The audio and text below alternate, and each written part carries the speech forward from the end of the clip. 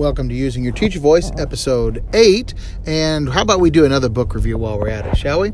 How about Odd One Out by Nick Stone? So, I first was introduced to Nick Stone with Dear Martin. My previous department head, she recommended that book. I thought it was amazing. I recorded a review of it before. I tell the story. I was driving back from Chicago. I was listening to it in the car, and about 2/3 of the way through, there's this huge plot twist, or huge twist. I don't know if it's a plot twist, but it's just a huge thing. And it wasn't gratuitous, just like, oh, hey, look, we changed everything. No, it was like an integral part of the story. It totally made the story. It was amazing. I tell the story that I literally had to pull over when I got to that part because it was just so devastating. But great author, great storyteller, great work. And so I just got into this because I saw that she had a new book coming out, Jackpot. And so I was wanting, like, I got to get caught up a little bit. So I pulled this one up, and another great story. This is a story about Coop and Jupe. Jupiter is a openly gay teenage girl, and she is very comfortable with her identity. Now, she's in a very good position. She does have two fathers. Her parents, her mom and dad, divorced when they kind of figured out that he was gay. He went on then to have a same-sex marriage. And, she's in a great place, right? She's in a great place. She totally, is comfortable where she's at. But she is also an advocate, a great advocate. She reaches out and does all kinds of community outreach and community service and volunteers. She runs all these different kinds of programs. I mean, that's her strength, right? Everybody knows her as this amazingly, this beautiful girl who's amazingly outgoing and so giving and supporting of others. Her best friend is Cooper, or Coop. He is a standout stud basketball player who was also on the cheerleading squad in the offseason to kind of keep his, athletics up a little bit. But he is very straight. He's very straight. But he is her bestest of friends. He totally stands up for her. But he might kind of want a little bit more from her. And knowing that she is gay, but he might still have a little something for her, right? They met when they were very young. They were best friends from then on out. And, the thing about that was that, even though he does have these, feelings for her, they are the best of friends. They spend all their time together. And, even to the point where they sleep together many nights, right? So, they have this, other relationship, this relationship on a totally other level. This is so much of who Coop is that he filters all of his other relationships through that lens. All the other girls that he's dated, he kind of views them through that, well, they're not Jupiter. They don't ever reach that ultimate connection level that he has with Jupiter. And those relationships, of course, fail. Enter Ray. She's the new girl in town. And she is very stunningly beautiful, apparently. And she is very smart, and she's very talented at whatever she attempts and does.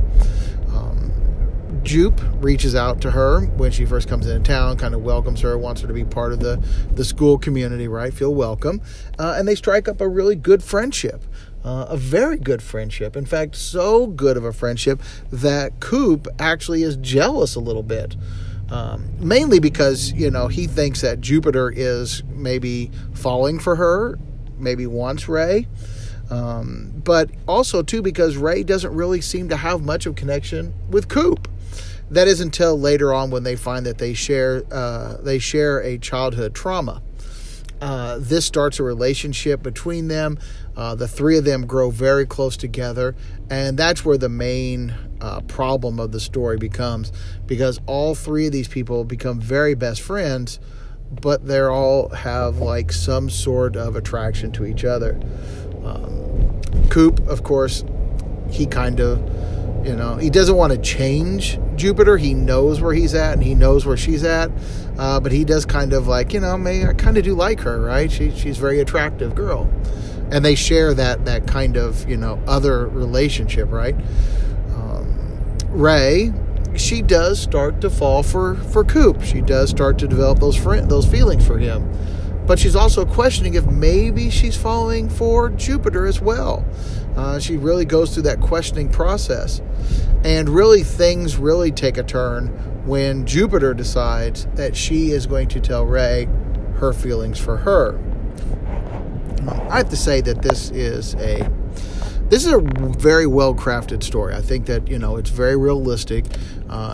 It is, again, it's a middle school, or I shouldn't say middle school, a young adult book. It's a young adult book. And I think that, young adult readers will kind of see those kinds of things that go on. They recognize those things. There's nothing out of the real ordinary, right?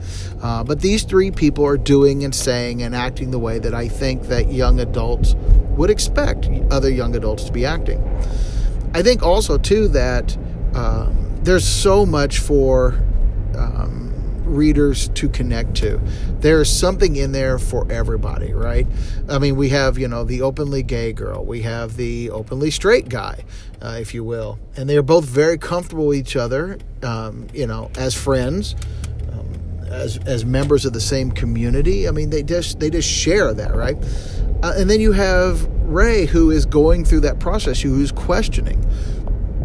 And it's not just that she is questioning, but in the story we see her questioning why she is questioning. We see her really go through that whole process.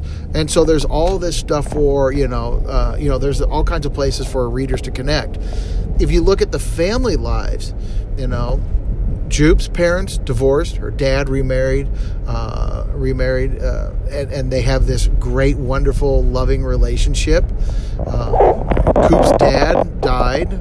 Ray's dad is single dad.